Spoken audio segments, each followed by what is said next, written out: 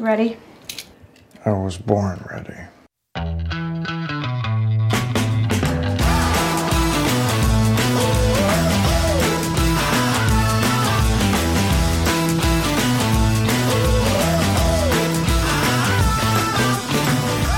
Welcome to the Advisory Opinions Podcast. I'm David French with Sarah Isgur, and we're going to hop around to a lot of topics today. We're going to talk about our tremendous last podcast. So it's rare that we do a podcast that people like so much that the first thing that we want to do is talk about our previous podcast. But that's how good our podcast with Akhil Amar was, a Yale law professor, just really wonderful. Exactly what listeners had asked for. And so but we never had a chance to do our normal sort of post-conversation about our guests. So we're going to start with that. We're also going to talk about the Johnny Depp juror controversy. So I'm sure you've been waiting with bated breath for that conversation. A Penn law professor is in real trouble for extremely racially problematic conversations and comments. And so we're going to talk about that in the context of academic freedom. What are its limits? What is it not? Also, Texas has sued the Biden administration about a Biden administration rule regarding emergency abortion. So that's a lot to get to. So let's start. Sarah, that Akhil Amar conversation, if you've not listened to it, listeners, please listen to it. But I'll tell you, I've never seen more positive comments about one of our podcasts, to be honest, and for good reason. It was pretty incredible. What are some of your thoughts afterwards? So first of all, we do know that the sound was not great. We worked for about 20 minutes to get that sound better on his end, and there was just nothing more we could do. And we decided it was better to bring you Professor Amar the best we could rather than not do it at all. But if we have him on again, we're going to work more on the front end to get that sounding good. So first, I thought his explanation of the conversations happening on the left were perfect, because I think it just has more credibility coming from someone who's on that side to say, yeah, look, there's sort of this originalism that can lead to liberal outcomes. And then there's living constitutionalism, which for anyone who has been to law school, we at least had our Federalist Society Halloween party was always called the Night of the Living Constitution. I love that. And then again, there's this version of just, and this is really the living constitutionalism idea, the Dworkian idea that you're just trying to get progressive results, and the 9 justices and the lower court judges below them are these platonic guardians overseeing society who simply know what is better, with some guidance from constitutional documents, kind of maybe sort of where it's helpful. And the reason that I think it was helpful the way he talked about it was because, again, I think it actually provides context to what's happening on the right. That because that had been really a primary framework on the left for 40 years. I mean, basically coming out of the Warren Court, either you have sort of the Kagan preserve the Warren Court, hence why she likes precedent, or just keep reaching for progress, whatever those platonic guardians define as progress, with no real regard to the massive mistakes that the Supreme Court has made in the past. And I do also love, because he is both a historian, a professor for the undergraduate department and the law school, he is able to say, like, for all of the amendments, for all of the major moments in American history, frankly, the Supreme Court has gotten it more wrong than voters have. And so the platonic guardian idea is so deeply flawed. And then for the right to be creating their own version of the platonic guardian ideal, which is what I think is at its core the Adrian Vermeule common good constitutionalism, I think that's important because it shows you where it came from, and that frustration on the right that the left, sure, maybe there's a few originalists now, but for the most part, they're either trying to preserve the Warren Court or be platonic guardians seeking their own truth and good. And then the right has had its hands tied behind its back with all of this textualism and originalism. And it's actually good when we come out with policy results that we don't actually like, that we don't think are good for society, because that's what the Constitution says, that they want their own version of what the left has been doing for 40 years. Again, I hope it's been very clear over the course of this podcast that I think that's bonkers town. But it provided, I thought, a really helpful context for how the primordial ooze from which all of these are created. Yeah.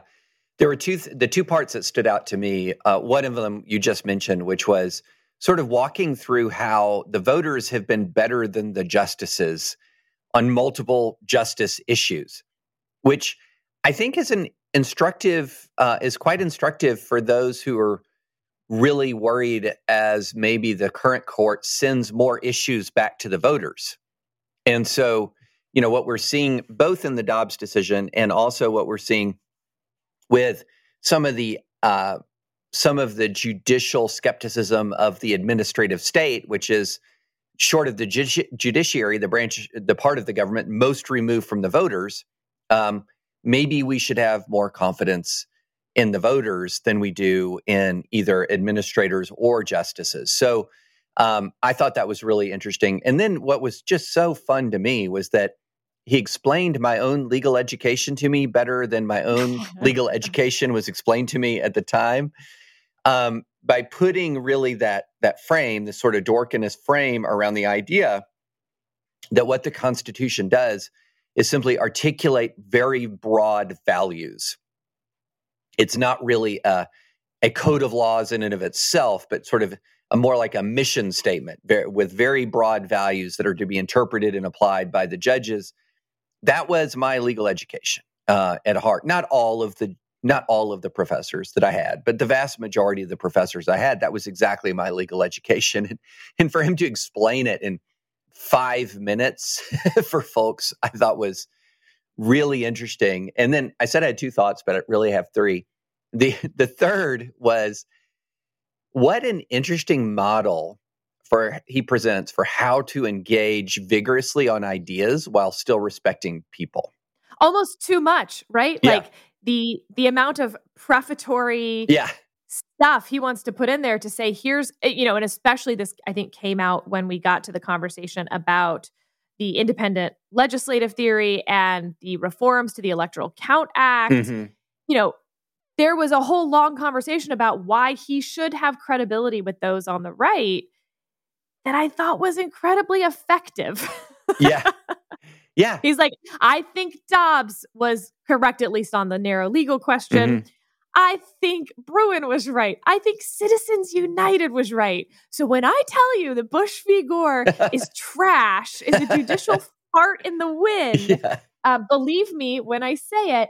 And then when I tell you that this independent legislative theory is stupid, ahistorical, and wrong, believe me. And I will say I do wish there had been more of that in the Law Review article that he co-wrote, of course. So he said he's not even the primary author. He noted the alphabetical order, rather that it is not an alphabetical order, meaning he is not the primary author. But I felt like it was easy to dismiss that Law Review article as a polemic. Yeah, maybe a little bit. And I thought his explanation on the podcast was actually very good. And there's, of course, we couldn't get into the entire Law Review article, but there were also a few very persuasive pieces of it in terms of constitutional interpretation, looking at, for instance, another clause of the Constitution where it talks about department heads for the appointments clause.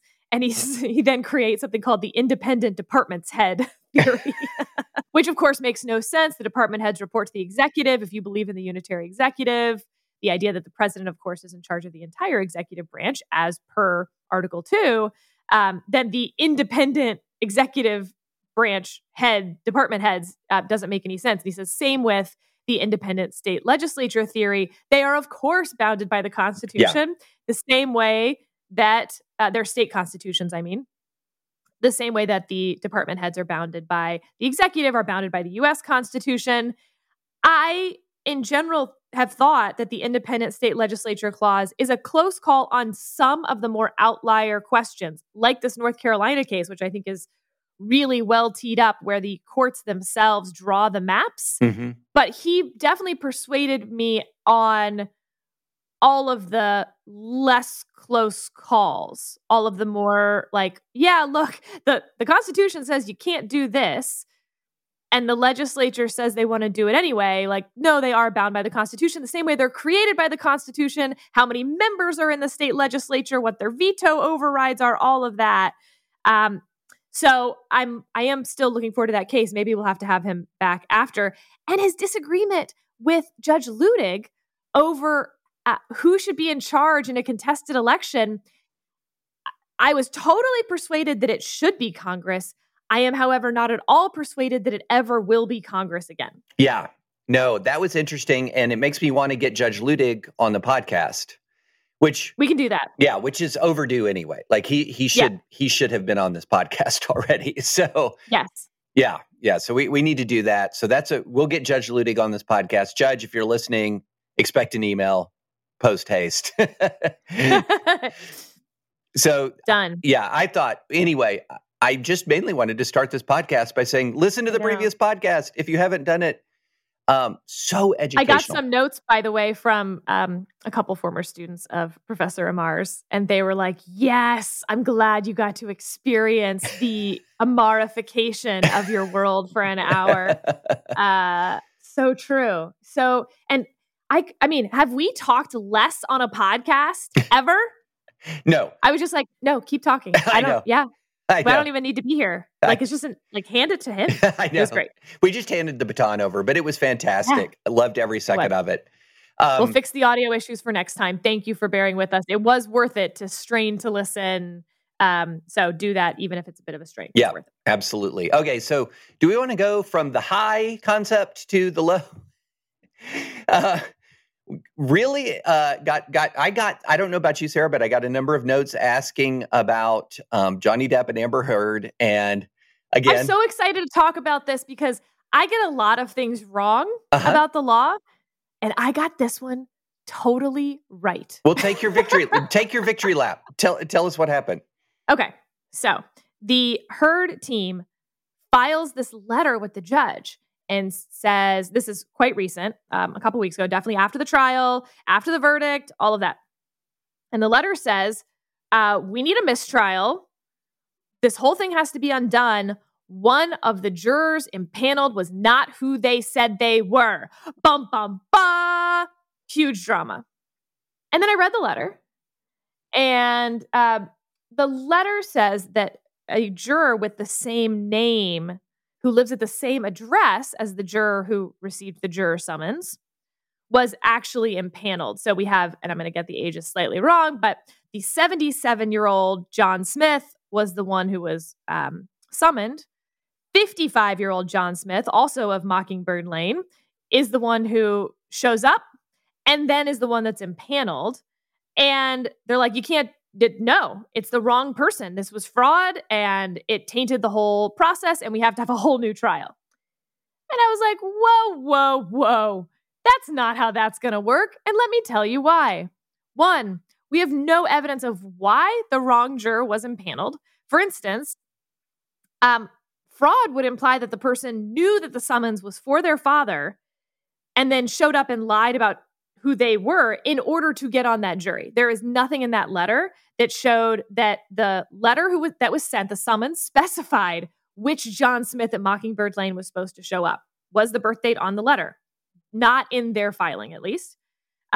Two, when they did show up, were they asked, are you John Smith, birthday X at Mockingbird Lane? Not in the letter. Three, you still had voir dire. You got to ask all the questions you wanted. You had your peremptory challenges, which you can strike someone for any reason. And then you had your challenges for cause. And I would think a good challenge for cause would be, that's not a 77-year-old. That's not the juror who's here. And don't forget, each side has each juror's little, I'm forgetting the word for it, but their piece of paper that would have their vital information, basically what was on their jury summons. So they had every opportunity to do it that way. And none of that's in this letter. And so I saw people on Twitter that was like, this is a big deal. Oh my God, they're going to have to do the trial over again. And I was like, harmless error. Where can they show that there was fraud, that they didn't have an opportunity, or that it changed the outcome in some meaningful way? Which again, if you could prove the fraud, like they really wanted to get on the jury, maybe you could get there. But short of that, anyway, so for all of those reasons, I was like, no, I see nothing here.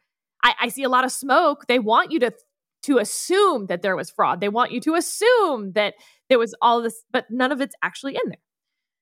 So fast forward then to the DEP team's answer.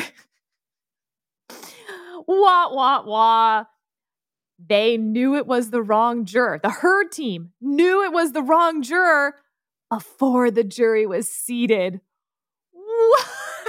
You'd just like with elections, David. Yep. You don't get to wait until after you find out what the election results are to challenge the rules and say that they were unconstitutional. You have to challenge them when you find out about the rules, when you know the rules are constitutional, not when you get to find out that you lost and then get to go back.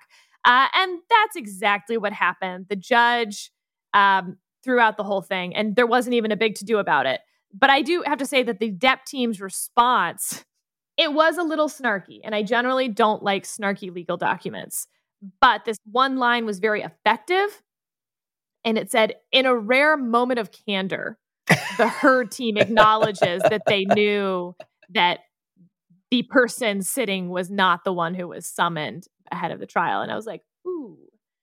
And again, after a whole trial, after the judge has dealt with the legal teams, a subtly snarky line like that could be very effective, and it was in this case. This is just a good practice tip. Preserve your objections, y'all. If you can't sit on your objection. Do not sit on your objection. If you see something wrong, you have to assert it immediately. Don't pocket it and think, aha, after everything's over, I'm going to play this card. Nope. Got to play your cards when they're dealt to you. To be clear, if they had raised the objection, that person wouldn't have been seated. Mm-hmm. So they were, in that sense, it's a little bit of a catch-22. The only possible opportunity they were going to have is to hold this in their pocket, because they have raised their hand and said, that's not 77-year-old John Smith of Mockingbird Lane. 55-year-old John Smith was not going to be seated on that jury. Yeah, true. And the fact that they didn't object tells you right from the get-go that it wasn't that material. Like, because you don't go ahead and lose a trial on purpose to preserve an objection to the lost trial, right? So you're trying to win. And if you thought that he was going to prevent you from winning, you object right then and there. So, or use your peremptories, or use your for causes. None of that happened. This was a loser from the start, and people need to stop jumping at every court filing until they see the other side's response, which in this case, I thought, again, like there was just nothing in that letter that actually met any of the standards for a mistrial, which would be so high. It's so high. Yeah. And, the truth of the matter is it gets higher, honestly, the longer and more complex the trial is. Of course. Yeah. Once you've been through a month, was a lot 2 of months. time, Yes. And very expensive in terms of court resources. Exactly. Let's talk a little bit about academic freedom. Penn Law School has begun a disciplinary process against Amy Wax. So Amy Wax is a tenured professor at Penn Law School who has been, Sarah, how would you describe it? On a bit of a journey into a pretty dark place. And so I'm going to go through some of the things that she has done. So what the dean of Penn Law School has done here is written a letter to the faculty senate, and the dean is Theodore Ruger, has written a letter to the faculty senate to convene a hearing board to review whether Professor Amy Wax's conduct constitutes a major infraction of university standards under the faculty handbook. And Penn Law School, just to be clear, is a private law school, but it has broad academic freedom protections. for its professors.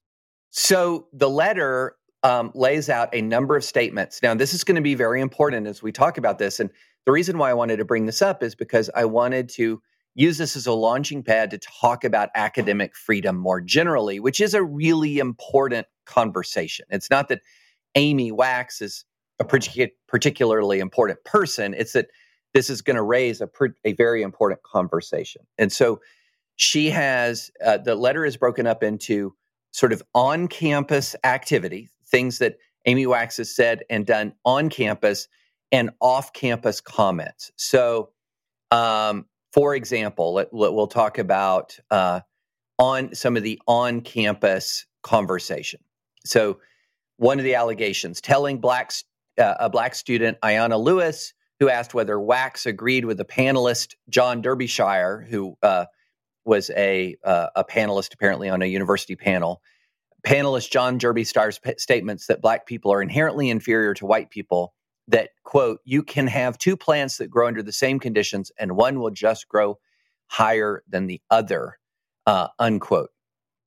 Telling black student, I'll stop using the names even though they're public, but telling a black student that she had only become a double IV because of affirmative action. Telling another student that black students don't perform as well as white students because they're less well prepared, and they're less well prepared because of affirmative action. Telling another black student that if blacks really and sincerely wanted to be equal, they would make a lot of changes in their own conduct in communities. Commenting in class that gay couples are not fit to raise children, and making other references to LGBTQ people, that a student reported evinced a, quote, pattern of homophobia. Inviting on campus Jared Taylor, one of the world's most prominent white supremacists, for a mandatory lecture in her law school course. To prepare for the class, Wax assigned an interview with Enoch Powell, a man who was ousted from his leadership role in the British Conservative Party for his inflammatory and racist public speeches. You know, other things like telling another student that Hispanic people don't seem to mind living somewhere where people are loud. Okay, so this is on-campus stuff. Okay, that last one's weird. That is really weird. That is really, really weird. And so then she has said a lot of things in public statements, off campus, giving speeches and writings, etc., such as stating, quote, our country will be better off with more whites and fewer non-whites. None of this stuff is subtle, folks. None of this stuff is subtle. Stating that, quote, women on average are less knowledgeable than men. Women are, quote, less intellectual than men. And there is some evidence for the proposition that, quote, men and women differ in cognitive ability. The Asians have a, quote, indifference to liberty, lack, quote, thoughtful and audacious individualism, and that, quote, the United States is better off with fewer Asians and less Asian immigration. Here's another one. Quote, Brown. I think we've got it. Yeah, we got it. Okay. So, Sarah, first your sort of high-level thoughts about this, and then let's get kind of specific, because it makes a really big difference, not just whether something has occurred, both where something has occurred on campus and off campus, but also the nature of the on-campus speech. So kind of put this in perspective for us a bit. Right. So in that list, I hear very different problems. Yes.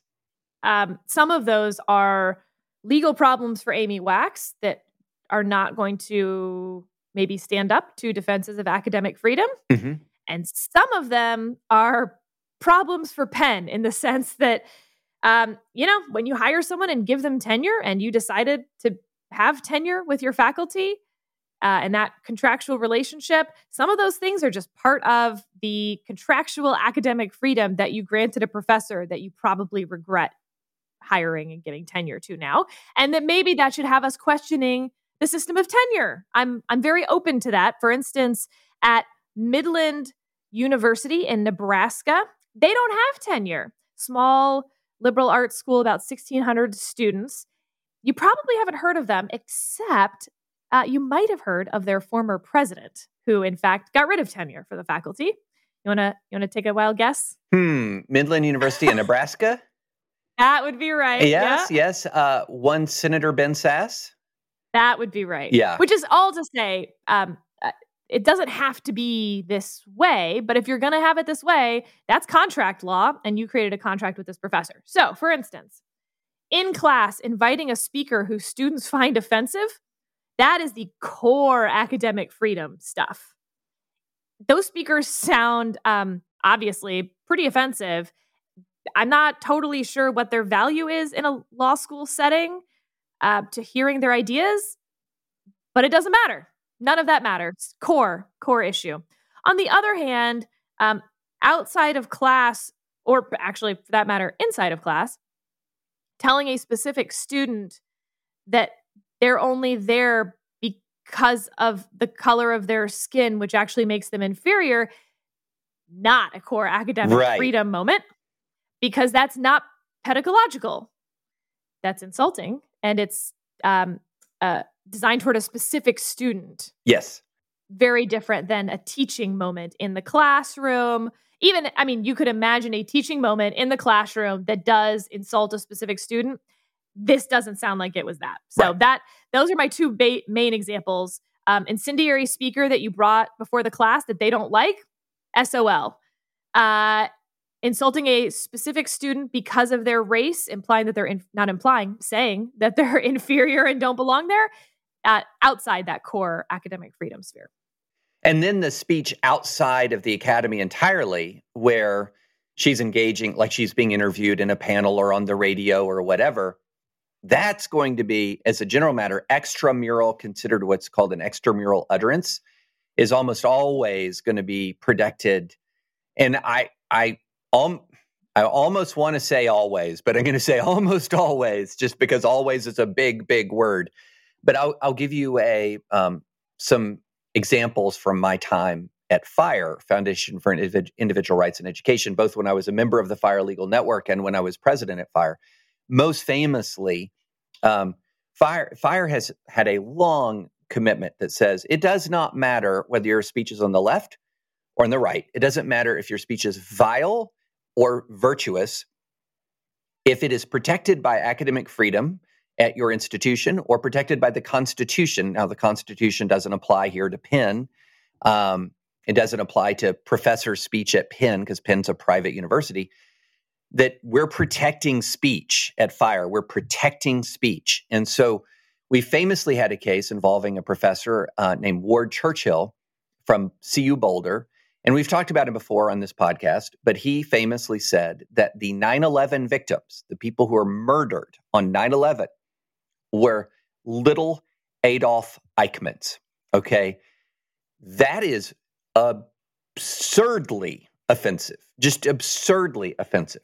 It was also protected speech. It was an extramural utterance. In that circumstance, it's protected by traditional notions of academic freedom, as well as by the Constitution, because he was a professor at CU Boulder speaking on a matter of public concern. And oh my goodness, Sarah, did people get upset at us for defending his free speech? Oh my goodness. But it was protected speech. Now, that does not mean, and this is in your distinction on the speech between here's a panelist that's going to engage in inflammatory, provocative speech versus here's my personal insult of you, student. You don't have the academic freedom to commit a civil rights violation. I was just going to say, you're going to have two things coming in conflict. One is law and one is contract. Mm-hmm. And violating the law is going to be an out clause in that contract. Right, exactly. So there is teachers, professors are still under the obligations of civil rights law of Title VI and Title IX. And so if you are engaging in targeted harassment of a student, then the school is going to be able, and indeed might be legally obligated to take action to prevent targeted harassment. And so that's a circumstance where there is a big difference between a targeted statement insulting a particular student on the basis of race versus a discussion of affirmative action more broadly that some people might be offended at the content of.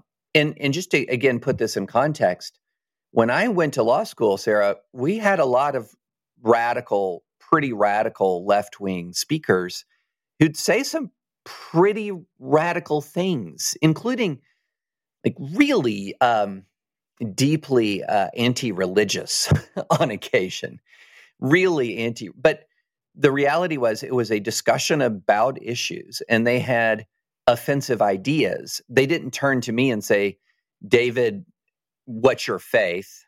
Well, I'm a Christian, and then proceed to directly and personally target me because of my religion. That never happened. And it never crossed my mind that what I was hearing wasn't encompassed by academic freedom. But those targeted comments, when you target somebody specifically, that's when you're getting into a bit of a different animal here. Now, the interesting question is, what you'll often see with some of these university disciplinary proceedings is that their faculty handbooks are not necessarily brilliantly drafted, Sarah. They will contradict they'll contradict themselves, essentially reminding people that they're ambassadors of the university, for example, and at the same time granting them wide latitude. So what do you do with that?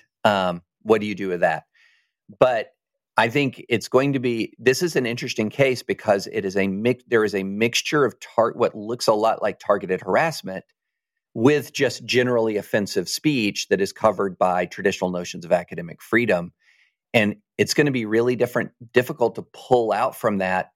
What action are we taking on the basis of the targeted speech?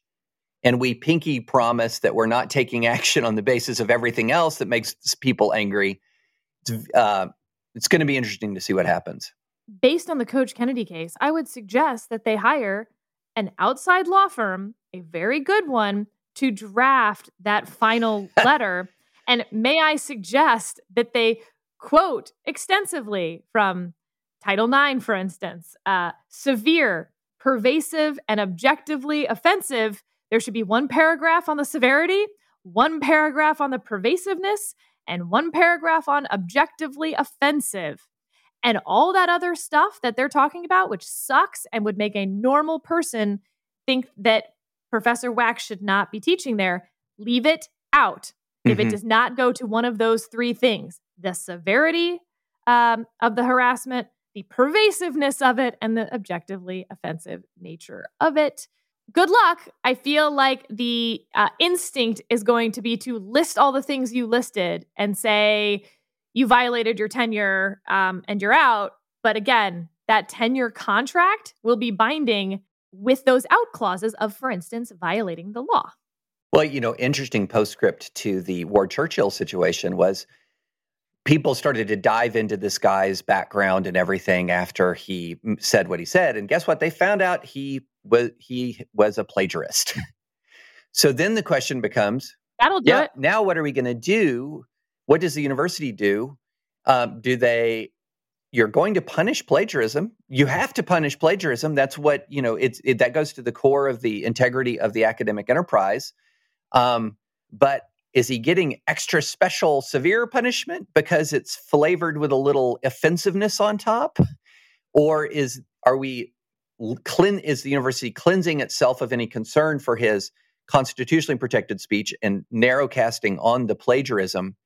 And then the question is, how would you know the difference when there's actually not been very many plagiarism incidents at CU Boulder, so there isn't a track record of the kinds of punishments? It's a mess. It's a mess. But keep your eye on this, because this is going to be it's going to lead to a rather interesting and public discussion of academic freedom going forward. And it's also extremely relevant because we're in a cycle of outrage-based complaints and terminations directed at professors. FIRE has a Scholars Under Fire database that has hundreds of examples, and many of them pass through the public debate with nobody noticing at all. This one will be noticed, as most of these Ivy League disputes are. Okay, Sarah, next, Biden administration. Biden lawsuit? Biden lawsuit. Yes. Yeah. You studied this. Please tell our listeners. So, interestingly, I think the Texas lawsuit actually made more headlines than the Biden administration guidance letter went out. But in the wake of Dobbs, remember the Biden administration is reeling around trying to be able to say that they've done something. Joe Biden, of course, comes out immediately and says, only Congress can actually codify a right to an abortion, codify Roe. But he heads over to his Health and Human Services Department and is figure something out. So they do, and they send out a guidance letter on the Emergency Medical Treatment and Labor Act, EMTALA. We're just going to, call it EMTALA. that sounds good to podcast. me. Yeah. And this is not a regulation, because then they would have had to go through the Administrative Procedures Act. This is a guidance letter. You've probably heard about guidance letters in the context, for instance, of sexual assault allegations, due process stuff during the Trump administration. They rescinded the Obama administration guidance letter, sent out their own guidance letter. So anyway, this is a guidance letter about EMTALA. EMTALA, by the way, is why hospitals can't turn away someone who can't pay, who is in really bad shape. It's been around a long time. I think it is overall a really important part of our social safety net. It basically guarantees ER medical access, regardless of ability to pay. That's right. It was passed in 1986, as it turns out. Requires stabilizing treatment for an emergency medical condition. And here's the definition of emergency medical condition: a medical condition manifesting itself by acute symptoms of sufficient severity, including severe pain, such that the absence of immediate medical attention could reasonably expected to result in placing the health of the individual in serious jeopardy, serious impairment of bodily function, serious dysfunction of any bodily function or part. I don't know the difference between impairment of bodily function and dysfunction of bodily function, but I'm sure someone out there has a lot to say about that. And to stabilize, by the way, defined as assure within reasonable medical probability that no material deterioration of the condition is likely to result from or occur during the transfer of the individual from a facility. All right. So the Biden administration sends out a letter that says, here's the title: Reinforcement of EMTALA obligations specific to patients who are pregnant or are experiencing pregnancy loss. It says that this is only to remind hospitals of their existing obligations under federal law. And by the way, the hook for this is Medicare funds, of course. And it says that a provider must perform an abortion if, quote, abortion is the stabilizing treatment necessary to resolve an emergency medical condition. So in some ways, David, this is just repeating what EMTALA says and then adding the word abortion at the front. So if you must provide stabilizing treatment necessary to resolve an emergency medical condition, this is saying if abortion is that stabilizing treatment, you must provide the abortion regardless of state law. The EMTALA preempts state law. Right. So a few things. First of all, I think EMTALA almost certainly does preempt state law. Yeah. The question is that what EMTALA says? So Texas has sued because their law says the Human Life Protection Act, a person may not knowingly perform, induce, or attempt an abortion. It does not apply if the woman on whom the abortion is performed, quote, has a life-threatening physical condition arising from a pregnancy that places her, quote, at risk of death or poses a serious risk of substantial impairment of a major bodily function unless the abortion is performed. I'll be very honest, David. I'm not totally sure where the sunshine is between all of this. But Texas argues that there is sunshine and therefore that they needed to go through the Administrative Procedures Act, or that it's not preempted, or they have a whole I mean, or the 10th Amendment, like they throw the kitchen sink at this. But I'll admit, I'm a little confused. If someone walks into a hospital and they have a life-threatening physical condition, then the Texas law doesn't prevent the abortion. And so the question is there something short of poses a serious risk of substantial impairment of a major bodily function compared to serious function? I mean, you really have to compare this language here. Yeah, it's amazing. Yeah. And maybe there is some sunshine, in which case, okay, then Texas has standing, certainly. And then the question is, yes, but if an abortion is the stabilizing treatment needed to resolve the emergency medical condition, then it's within EMTALA, in which case I do think EMTALA preempts it. So I think this is more of a press release lawsuit at this point, David, staring at this for a while. I don't see the legal problem with what the Biden administration did, but that they didn't do much is the point. Simply saying that if someone is in a life-threatening condition and a state, for instance, doesn't have exceptions for the life of the mother, which some of these states may not at some point, and I think those will be in legal jeopardy for totally different reasons, they're saying EMTALA preempts that if that person walks into an emergency room that accepts Medicare funds. I think that's just correct. Yes, I think that's just correct as well. And like you, when you talk about the difference between what was it, serious or substantial, I mean, it's they seem sort of like synonyms. But yeah, it does seem like a press release lawsuit, but a really kind of silly press release lawsuit in some important ways from the standpoint of you're just evaluating this from a press release standpoint, because on the one hand, you have a lot of people, if you have followed sort of Dobbs Twitter since Dobbs, and at first, I'm sorry, because Dobbs Twitter since Dobbs has been just awful, you'll see the following argument is taking place. On the one hand, you'll have a lot of folks who are pro-choice are saying, wait a minute, all of these states have laws that do not clearly protect the life or physical health of the mother. They don't do it. That's why a 10-year-old had to cross state lines from Ohio to Indiana to receive an abortion in a life and health threatening situation. And then you have a lot of pro-life folks saying, no, you're being disingenuous and bad faith interpretations of these statutes. Show me the statute that doesn't protect the life or health of the mother. And so you're having this going back and forth argument where the pro-life folks are saying to pro-choice folks, you're distorting the law.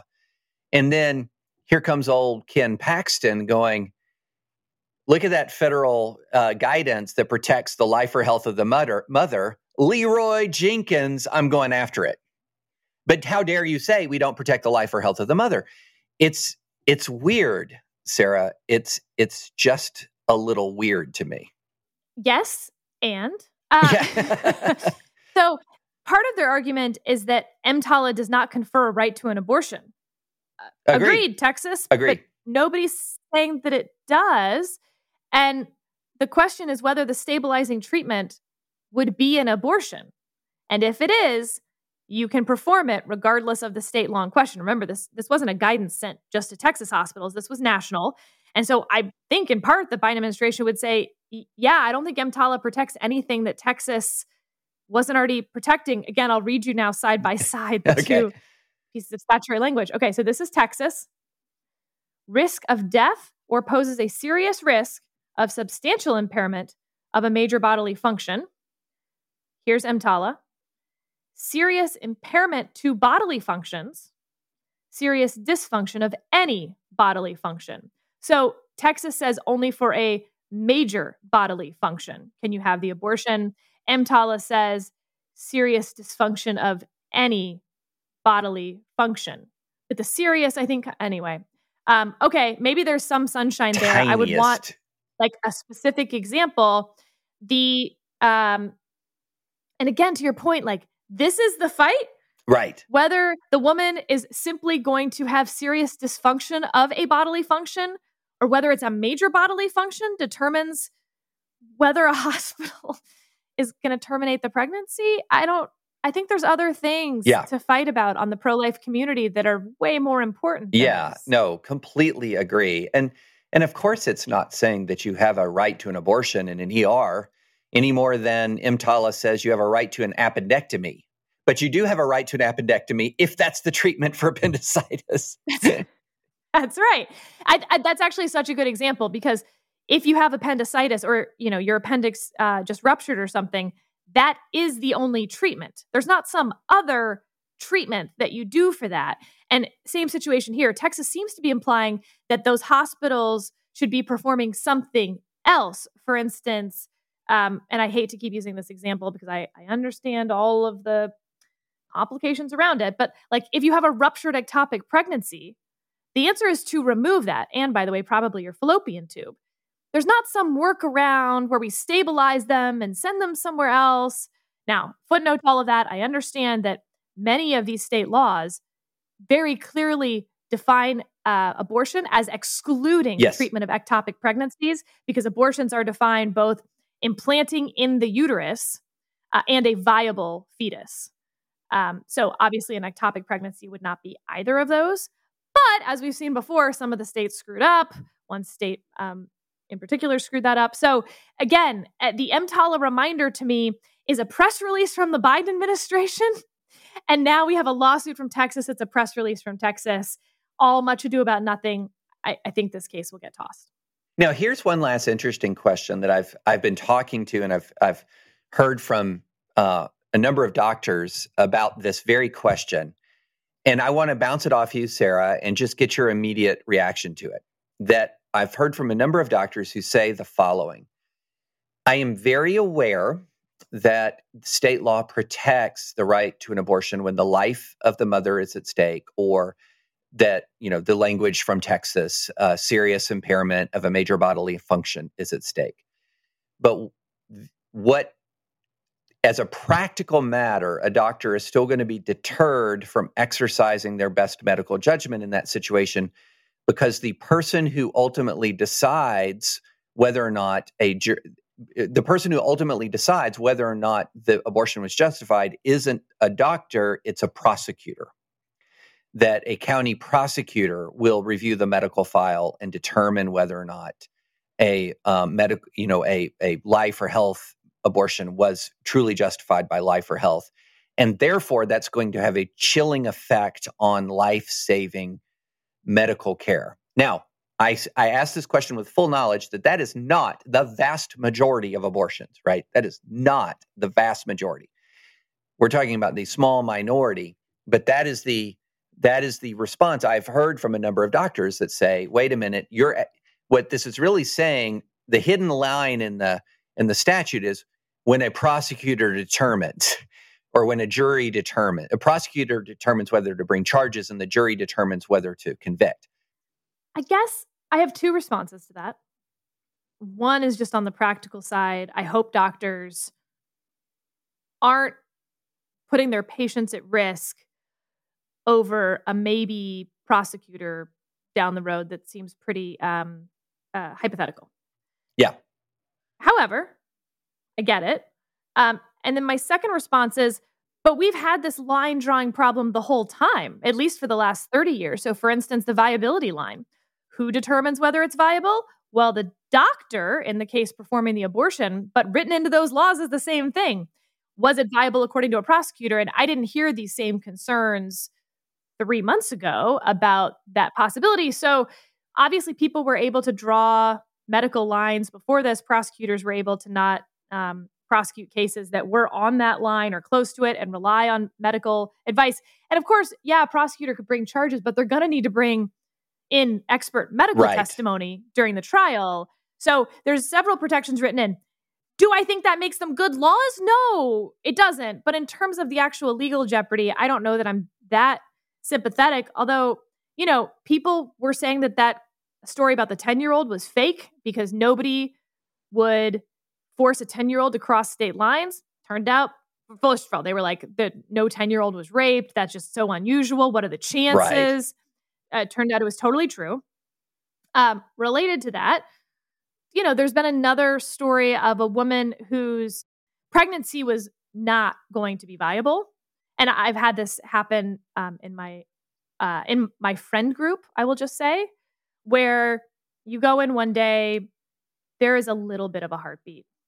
You go in the next time, there's not a heartbeat. You go in the next time, there's a little bit of a heartbeat. You go in the next time, the fetus has died. And then you remove it. At what point along that line are you allowed to remove the fetus? And in one of these examples, the doctor basically refused to remove the fetus until there was absolutely no heartbeat, whatever it was, multiple times in a row. Instead of what they normally would have done, which is remove the heartbeat remove the fetus. First time. Sorry, remove the fetus. The first time where there is such a weak heartbeat that there is no medical chance of this being carried to term, especially when you're talking about an 8-9 week fetus. This isn't a 30-week-old fetus. To the extent that was a doctor who put off something that they would have done pre-Dobbs, pre these trigger laws that they're not doing now. Yeah, I don't like that. I'll just say. Yeah. I think we're going to go through a period of time where there is a necessity of refinement of a variety of laws that were originally passed with no real belief that they were going to go into effect.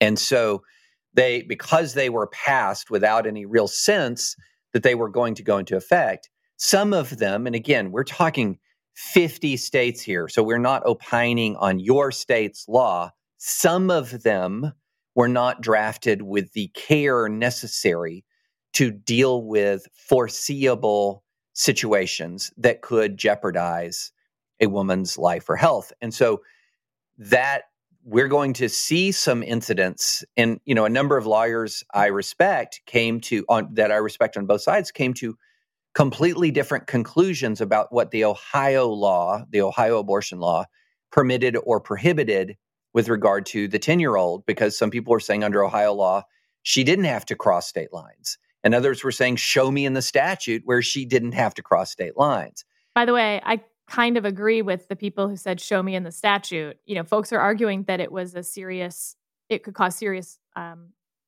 bodily function harm. Not to get too graphic here, but 10-year-olds arguably are, and again, I want to be very clear, physically, evolutionarily more equipped to carry a baby than, say, a 45-year-old or 50-year-old woman in terms of bodily function. So I definitely don't think it at least easily falls under that. I think you can argue it. It absolutely will affect her bodily function. That's not the question, but all pregnancies do that. And so the question is, how in the Ohio law are you drawing a line for a 10-year-old that somehow wouldn't apply to a 12-year-old, or maybe it does apply to a 12-year-old, but it doesn't apply to a 13-year-old, a 15-year-old? Like where is that line drawing happening in the Ohio law? I don't see it. And if I had been advising a doctor or her parents, I would have advised going over state lines, sadly. And I think that this, and again, with the statement that I said earlier, none of these circumstances involve the vast majority, vast majority.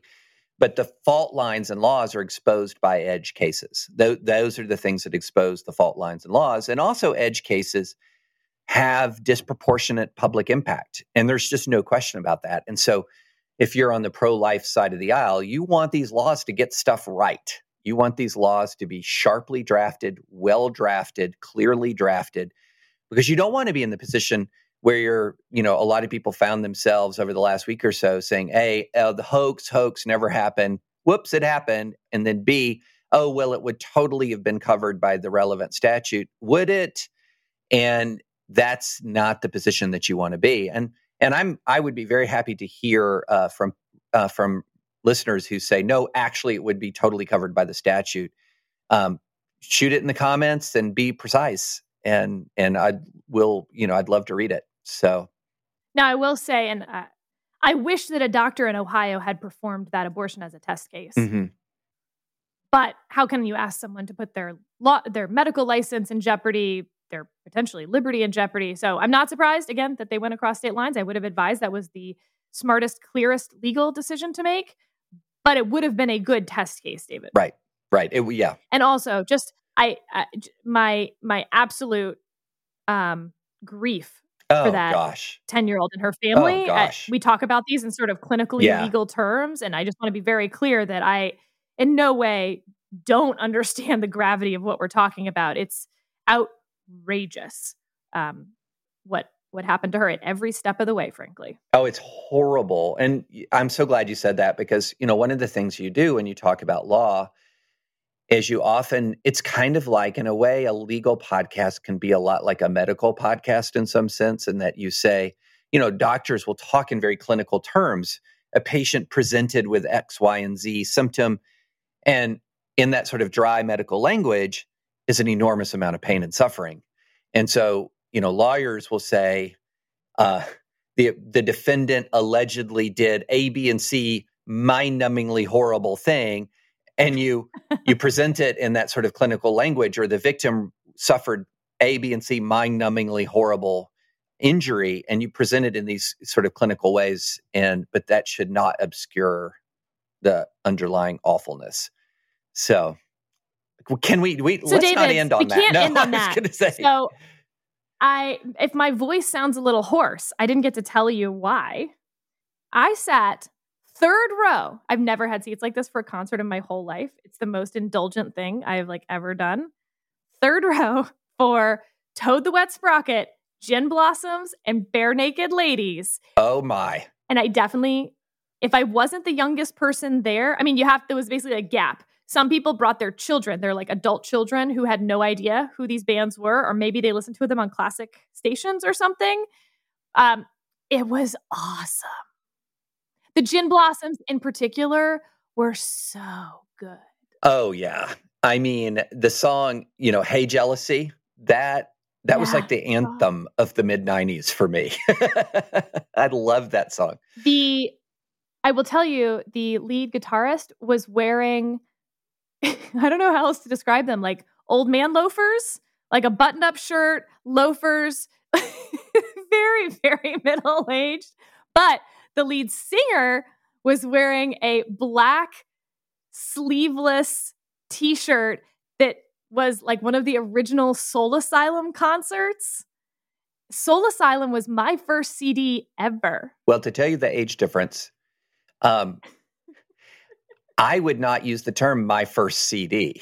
Oh, I had tapes though. I have both, but Soul Asylum was my first CD. Oh, okay. So I had Madonna and Beach Boys. I also had the entire cassette tape for Ken Burns' Civil War documentary. So the only time I've been that close in a concert, Sarah, is with an artist that might surprise you, Chance the Rapper. So that had to be a great show. Oh, it was phenomenal. But Austin... And you know what? It doesn't surprise me at all, actually. Of course you did. Of course I'm the one going to Gin Blossoms and you're going to Chance the Rapper, despite the fact that you're 30 years older than me. That's a slight exaggeration, but... Only slight. It was in Atlanta in the middle of the summer and we were in the mosh pit. And my goodness, that was an experience. And I will have to tell the story another time, but Nancy almost got in a fight. So, yeah, absolutely. Okay, so that's a better note to end on. Yes. Yes, absolutely. All right. Well, thank you for listening. As always, please rate us on wherever you get your podcasts. Please subscribe where you get your podcasts. Please check out thedispatch.com, and we will be back on Tuesday.